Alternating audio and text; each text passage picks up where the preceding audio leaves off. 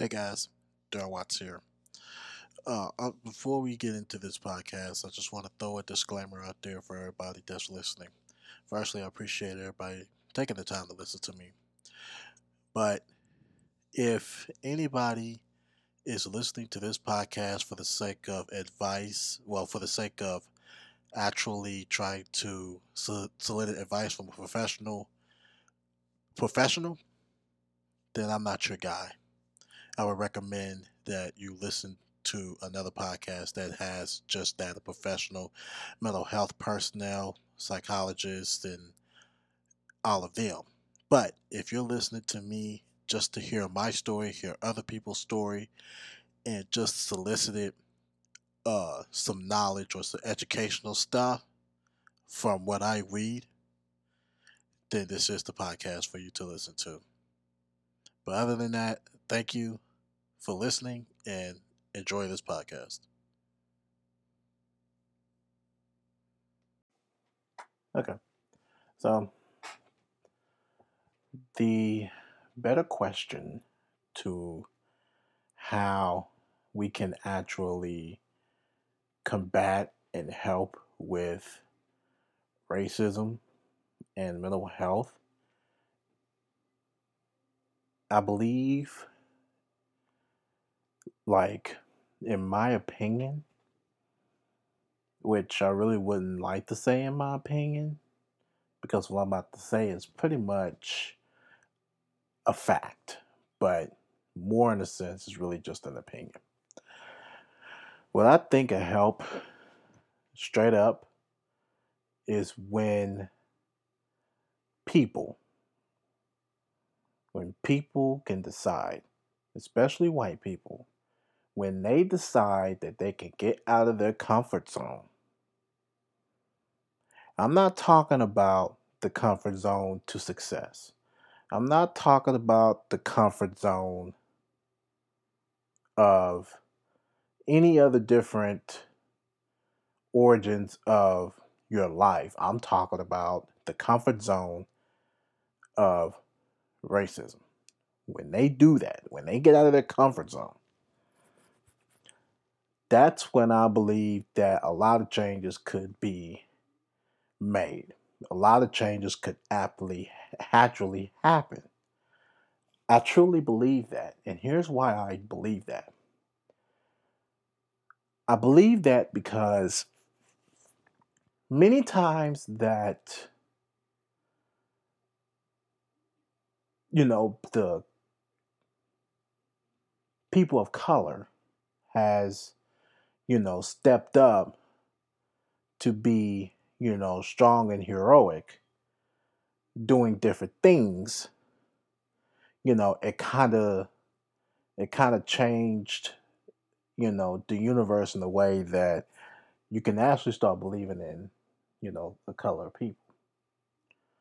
But at the same time, you also have a narrative that anything above just a regular white person actually doing things, it wouldn't necessarily mean anything. It just wouldn't. Because you see this every day, every given day, where people will go and just be like, oh man, I would love to see a black person doing this. I'd love to see a black person doing that. We've seen that with Barack Obama, the 44th president of the United States. We've seen that. There are a lot of different things. Kenaji Brown, I believe that's her name. That's another one. You know, everything has a step. Everything. So I think when it comes to mental health and racism, the treatment of equality is not 100% there. It's more of the 20% range. That's where it stands, the 20%. Maybe even lower. So I just want people to think about, like, how would people respond to different calls of mental health and racism for colored people versus white people? I want you to balance that, and I want you to think about that as, you know, most of these topics are going to be talked about. I want everybody to sit down and think about that. That's the message.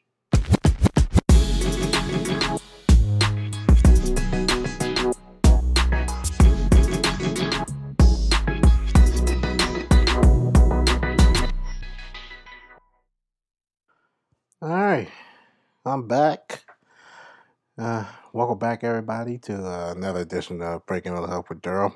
Of course, I'm Daryl. So, I just did the message, of course, and down here in the hot few seconds. I'm going to do my journey, your journey. I'm going to continue with um, domestic violence. This is part 6 of domestic violence. And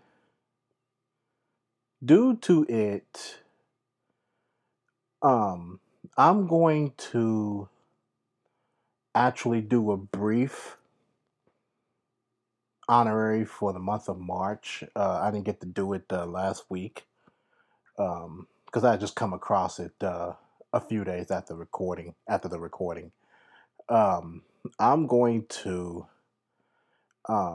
do an awareness for um, the month of March or the times of these recordings, and it's going to be Bleeding Disorders Awareness Month. And so March is really the bleeding disorder awareness month, and I'm going to talk a little bit about um, bleeding disorders and stuff like that. So stay tuned for that also. But right now, I'm going to do my journey, your journey. So, my journey, your journey. Once again, of course, hit me up on emails. On my email, of course, breakingmiddleh@gmail.com. If you don't have that, I know a lot of people have social media. Hit me up on the DMs. Twitter at Love University and Instagram at Love University. I want also I want everybody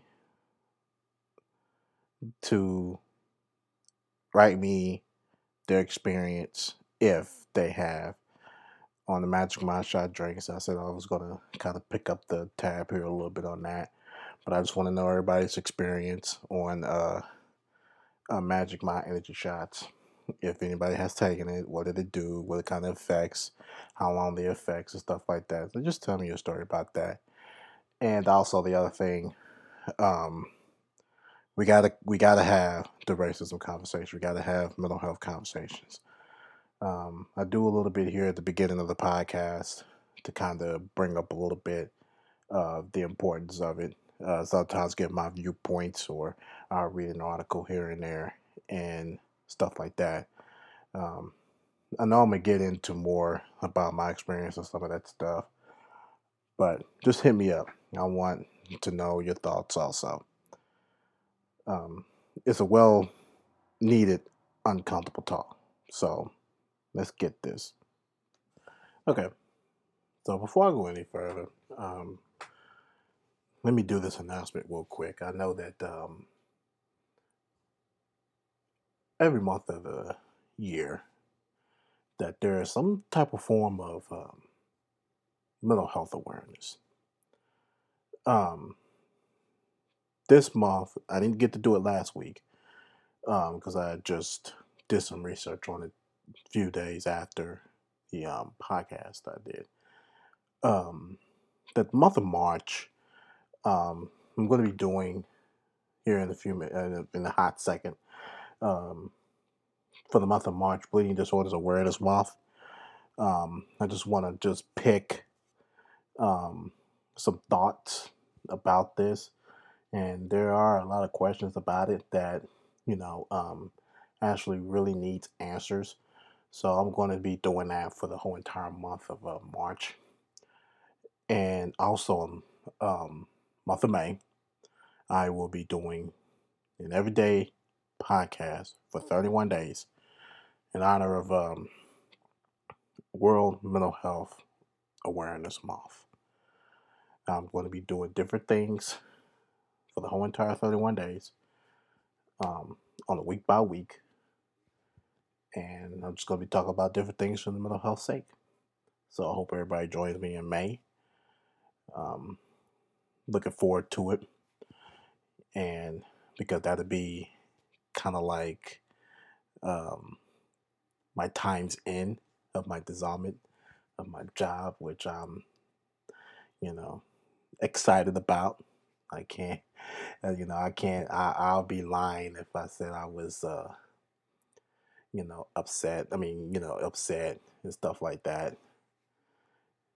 I would be lying if I said that, but God honest truth, I am very excited about it. So just join me on May, and we'll be doing World Mental Health Day. Not day, month. Sorry. Okay. Bleeding Disorders Awareness Month.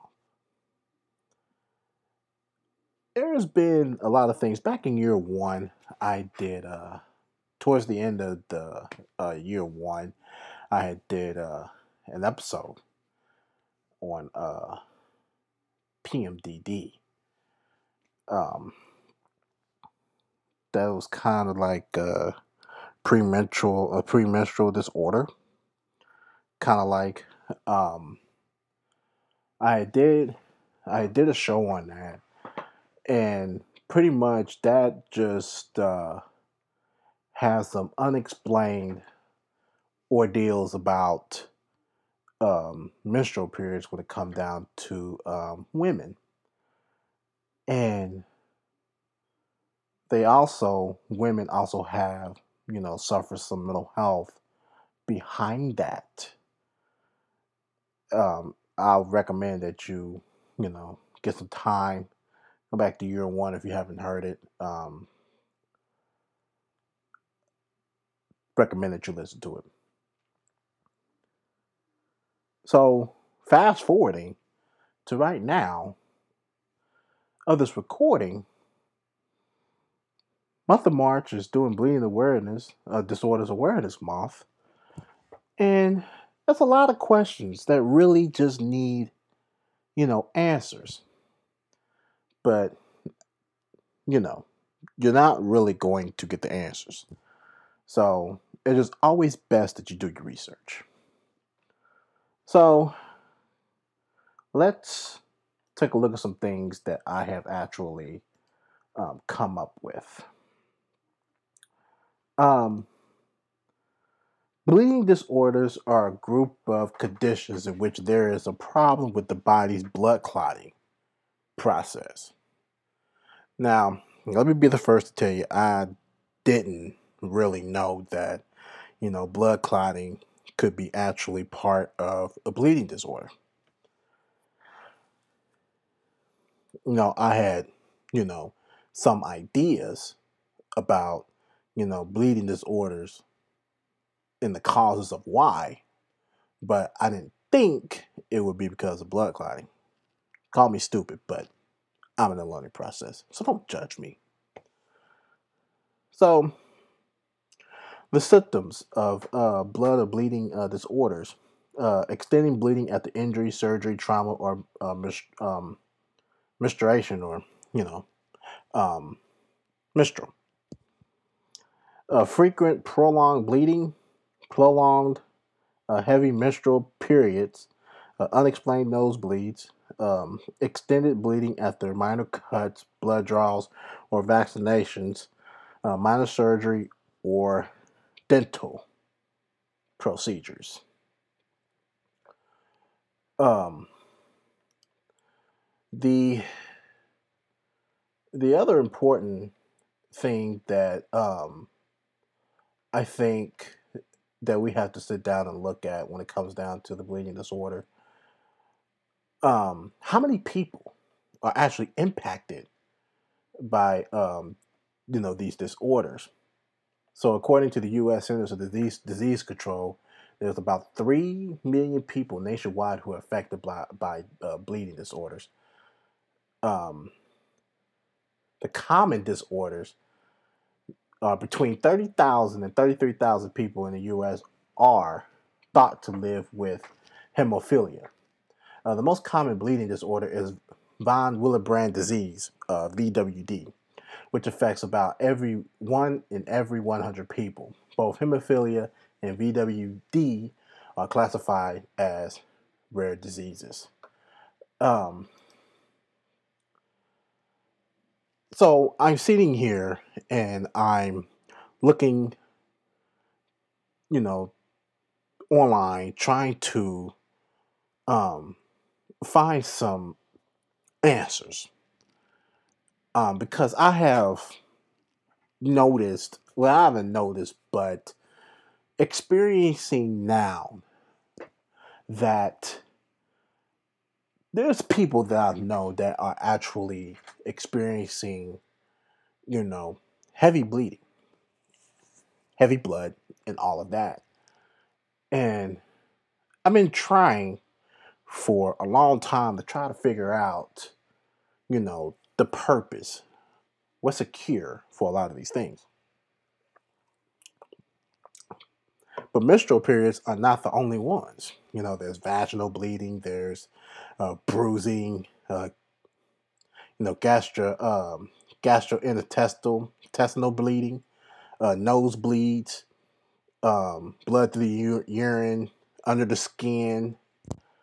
You know, well, them are the type of symptoms, believe it or not. Um, but you also have like these words I can't even pronounce. So I'm going to talk about that next week. And I'm pretty sure that I will find the right pronunciations for these words because I am not going to take the time to try to pronounce these words. These are the code words.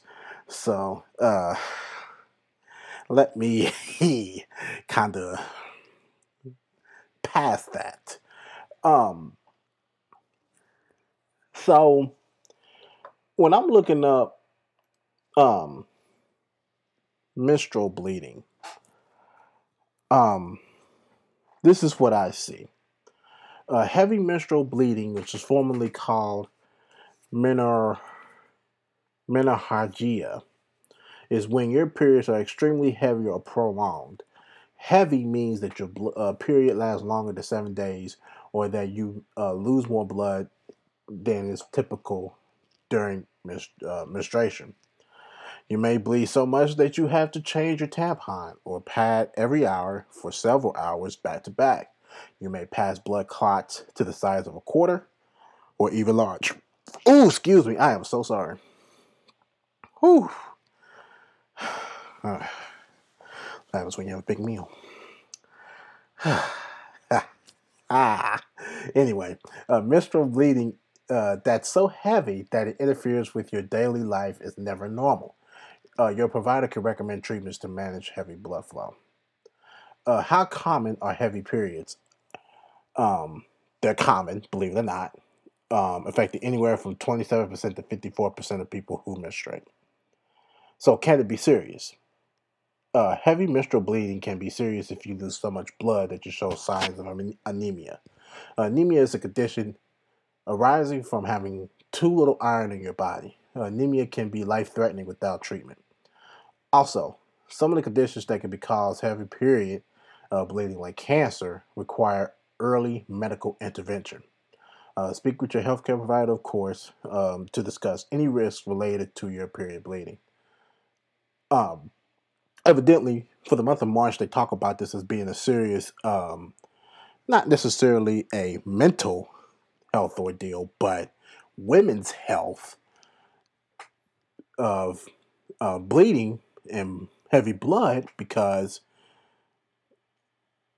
this is a serious topic and that needs to, bring some kind of awareness to it. It's you know, a, a heavier line of how and when. So that's why they say it's, you know, absolutely important that you talk to your healthcare provider about it. Um,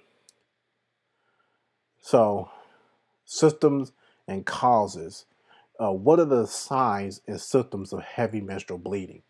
Abdominal pain, periods that last longer than 7 days, passing blood clots that are the size of a quarter or bigger, blood that may appear red, pink, brown, or even rust-like, bleeding one or more tampons or pads each hour for more than 2 consecutive hours, losing more than 80 milliliters of blood during a period instead of what is typical 35 to 40. Anemia symptoms, feeling exhausted, tired, or short of breath. With anemia, you may notice signs of a condition called pica. Pica symptoms include hair loss, pale skin, and the urge to eat non-food items, paper, hair, dirt, etc. So you're provided if you have these symptoms. I didn't know that. So how do you know if you have heavy menstrual bleeding? Heavy menstrual bleeding interferes with the quality of your life.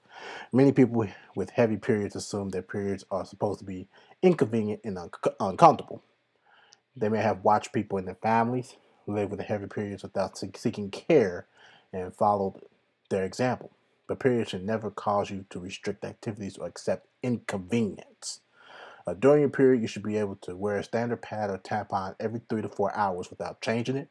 Wear a single menstrual product without having to double up, wearing 2 pads or 2 tampons at the same time at any point. Leave your home without having to pack extra bags of pads or clothing changes. And live your life as usual without missing work, avoiding going out in public, or skipping activities you enjoy. So if your periods are disrupting your life, it's time to see your provider.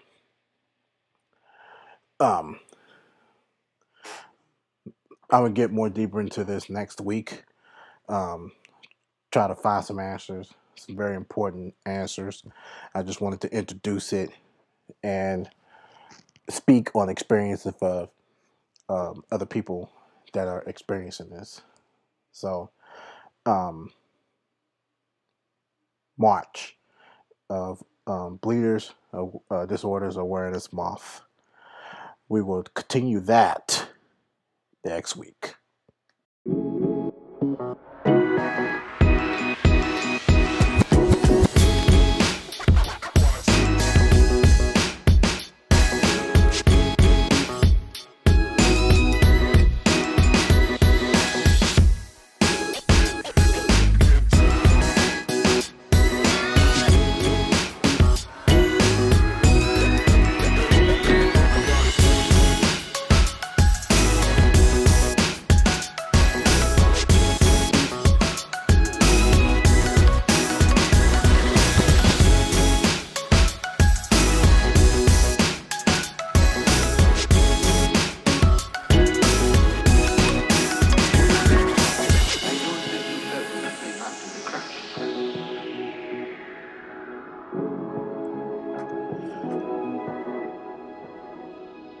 Woods Cross, police officer charged with domestic violence assault. And it's funny, I just had a notification that just popped up, and now I just lost it.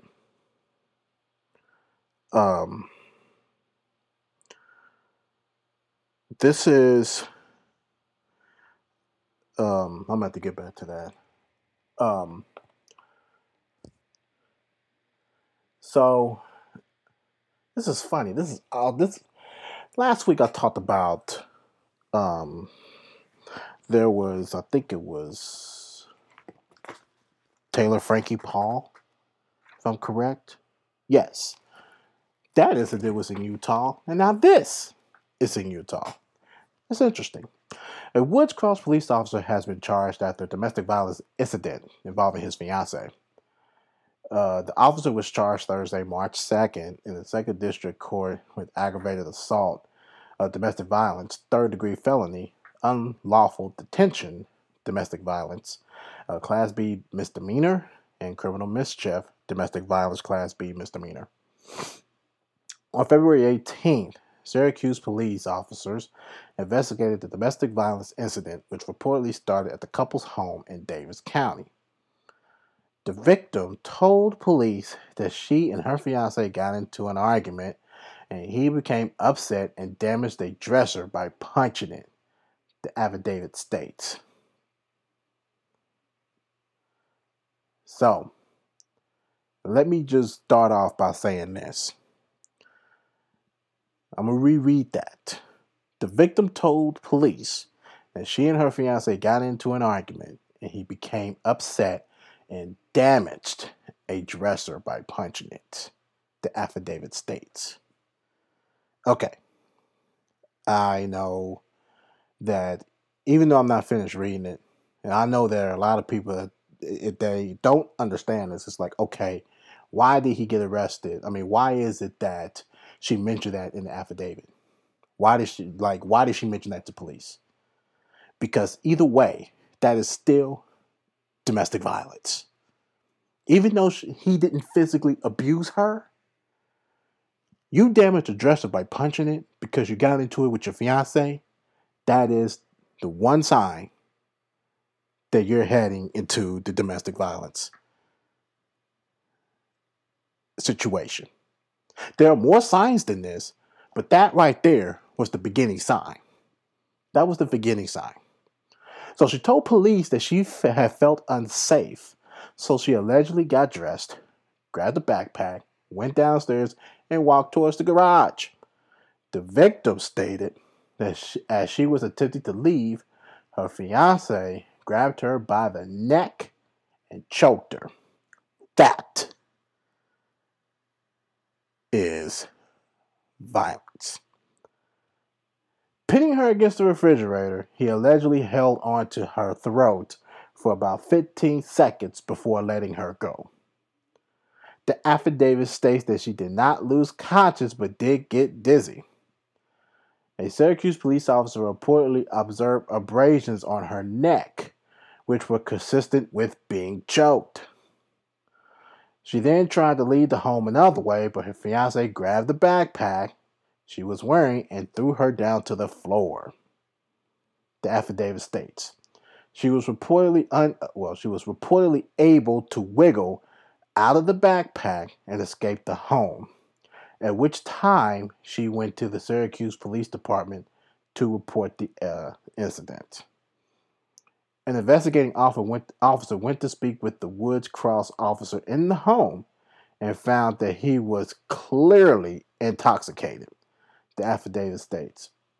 The man reportedly told police that he did get into a verbal argument with the victim, but did not recall putting hands on her.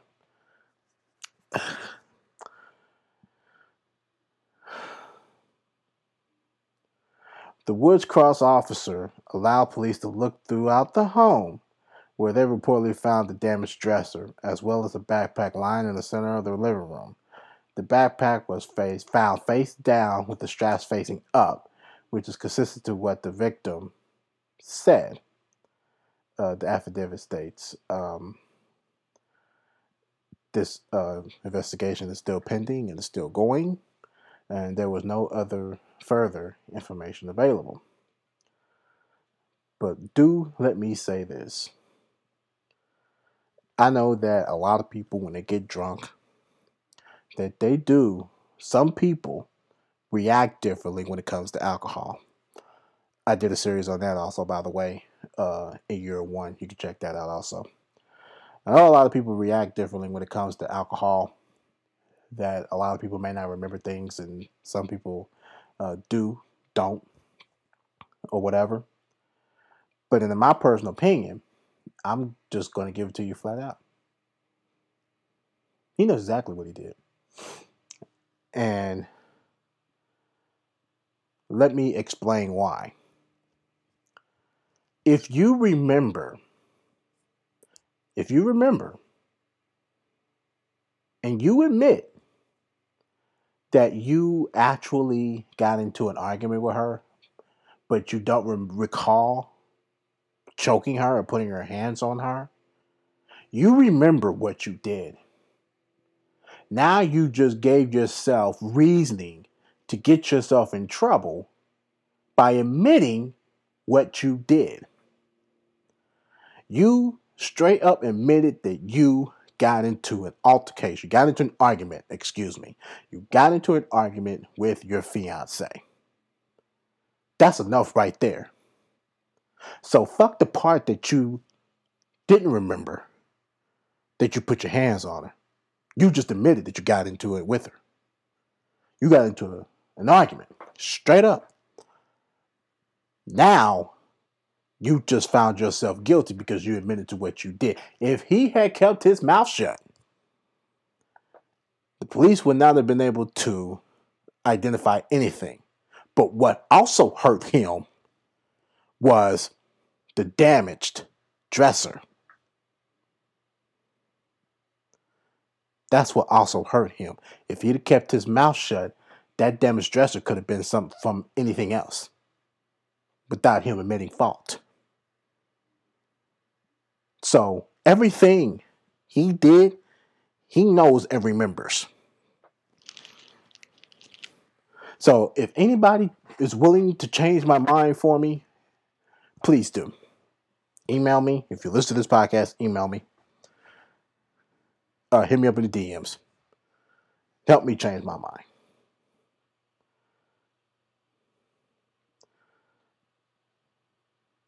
That was from the Utah News, abc4.com. Have the link. I will have the link in the description. Anybody choose that they want to read it. So it is all mind-boggling, believe it or not. It's just amazing on what people can do when it comes down to domestic violence. Washington. I appreciate y'all for listening. Seattle and Vancouver, Washington, to say the least. I appreciate y'all for taking the time to listen to this podcast. I am about to right now read stats from domestic violence in Washington. And by the way, as we speak on that, I believe Utah, I have some listeners there too. Not much, but I do have listeners there, and I appreciate y'all too. I appreciate y'all listening. Let's go ahead and look at this real quick for domestic violence in Washington. 41.4% of Washington women and 31.7% of Washington men experience intimate partner physical violence, intimate partner rape, or intimate partner stalking in their lifetimes. On a single day in 2020, 75% of the domestic violence programs in Washington served 2,306 survivors. 603 other requests for help went unmet due to lack of resources.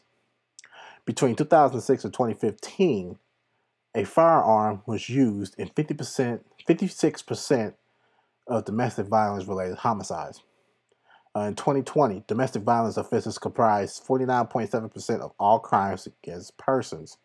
In 2020, Washington had 302 homicides. 20% of these were domestic violence offenses, and intimate partners committed more than 30% of aggravated assaults and almost 30% of rapes. Intimate partners committed almost 60% of abductions in the state of Washington in 2020. An estimated 28.3% of Washington women will face stalking victimization in their lifetime. Between 2006 and 2015, firearms were used in 56% of Washington intimate partner homicides. Ooh. Okay, they put that down twice. Okay. As of December 31st, 2020, Washington has submitted 608 domestic violence conviction and 234 protective order records to the NICS index. Between 2006 and 2015, there were 50,688 active protection orders in the National Crime Information Center for Washington, 23,924 of which had a disqualifying Brady indicator. Did you know 1 in 3 women and 1 in 4 men in the United States have experienced some form of physical violence by an intimate partner? On a single day in 2020, domestic violence hotlines received 21,321 calls, an average of almost 15 calls every minute. In 2018, domestic violence accounted for 20% of all violent crime. Abusers' access to firearms increases the risk of intimate partner femicide approximately 1,000%. When firearms have been used in the most severe abuse incident, the risk increases 41-fold. 65% of all murder-suicides involve an intimate partner. 96% of the victims of these crimes are female. Domestic violence-related firearms laws in Washington. Domestic violence and dating misdemeanors are prohibited from possessing firearms, including intimate partner stalking misdemeanors. Respondents to final protective orders are prohibited from possessing firearms, including dating partners, and are required to relinquish their firearms. In some cases, judges either shall or may require respondents to ex parte protective orders to relinquish their firearms and shall or may prohibit them from possessing firearms. Okay, so that was for the state of Washington, domestic violence stats for that. I'm just going to say this. I've learned a little bit here. Before I did this recording, I did learn a little bit. If anybody has sat down, and firstly, before I even continue, I have to acknowledge Darren for this. I have to thank him for it because I didn't do it in person, but I know he listened to this podcast. I do have to thank him for actually recommending The Problem with Jon Stewart. He touches up on a lot of things that goes on in this economy, in this world, and he's real good at it. It's on Apple TV Plus. If anybody actually watches it, you know what I'm talking about. Anybody that don't, I recommend you watch it. But I do want to thank Darren for recommending me. He had me watch a clip on gun laws from I think it was, I can't remember, governor or something like that from Oklahoma. I can't even remember his name, but he happened to, you know, he's kind of crooked about the whole gun laws in Oklahoma. I'm not going to spill out the whole disclaimer, but I'm just going to say he just made it crooked. But I will say, for the most of the fact, that the gun laws here, everywhere, is pretty fucked up because we have more guns than more fists. Yeah, they're physically there. Believe it or not, they're physically there. But there are more trigger fingers with guns versus fists being broken or bruised or hurt. I would rather see fists being hurt, broken, bruised, whatever, fingers, whatever, in a fight to live another day versus people pulling a happy trigger on a gun in a domestic violence relationship that you will have higher chances of dying and a little less risk of not surviving. That's what I would rather see. Like, there are so many people that are pressing for the, gun companies to be open for the sake of money. Like, I'm telling you, money's not really everything. It's not everything. Yes, it will cost a lot of people their jobs, yes. But let the NRH handle all that. Most of these guns don't even need to belong to a lot of these people. One quick story. I was also watching Jon Stewart, and I came across the episode that Darren also recommended me again about two ladies that was involved in domestic violence relationships. This is how crazy that domestic violence can be when it comes to guns. So one lady was abused by um, her then husband, and he had owned 74 guns. That includes rifles. So um, when she put the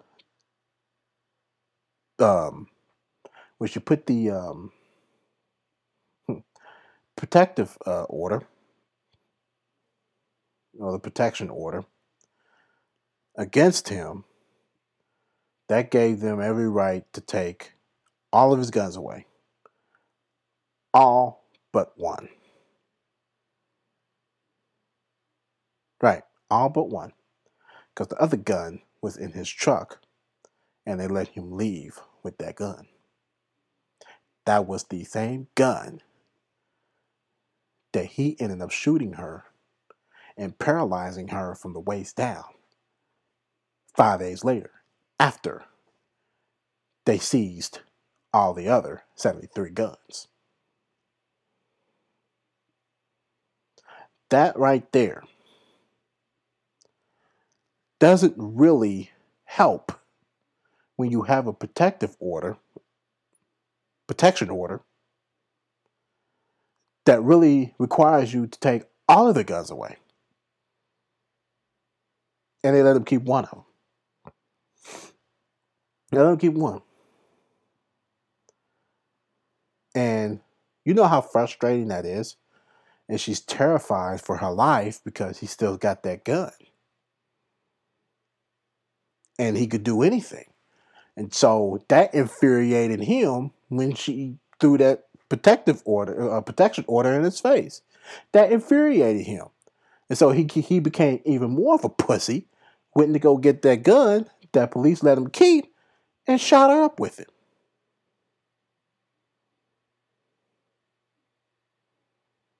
The laws of these guns are really just getting out of hand. It's getting out of hand.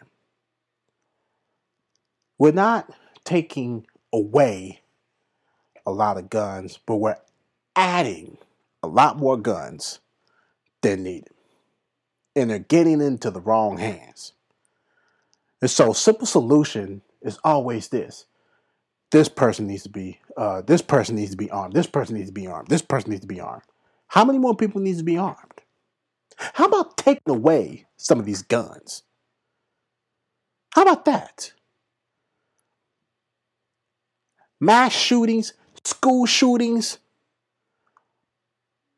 all these shootings.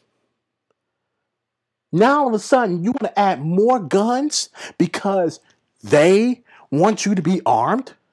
School teachers has to be armed. The science teacher has to be armed. The gym teacher has to be armed. The grocery store clerk has to be armed. Why? Why? It just feels like now you're giving up hope. That's exactly what the hell that is. You feel like you're giving up hope. Police feel like, oh, that ain't our problem no more. Let's just say, hey, y'all need to be armed. Republicans saying the same thing. Oh, they need to be armed.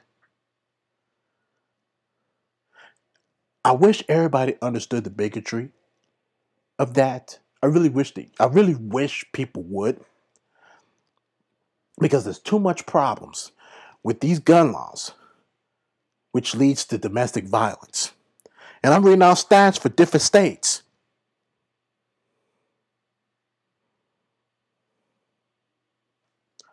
Why? Why are we doing this to ourselves?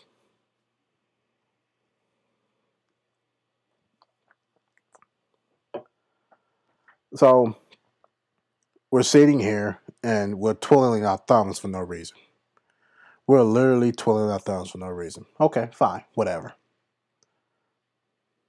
The more problems that you bring, the more problems that we're going to have. But okay, that has to change.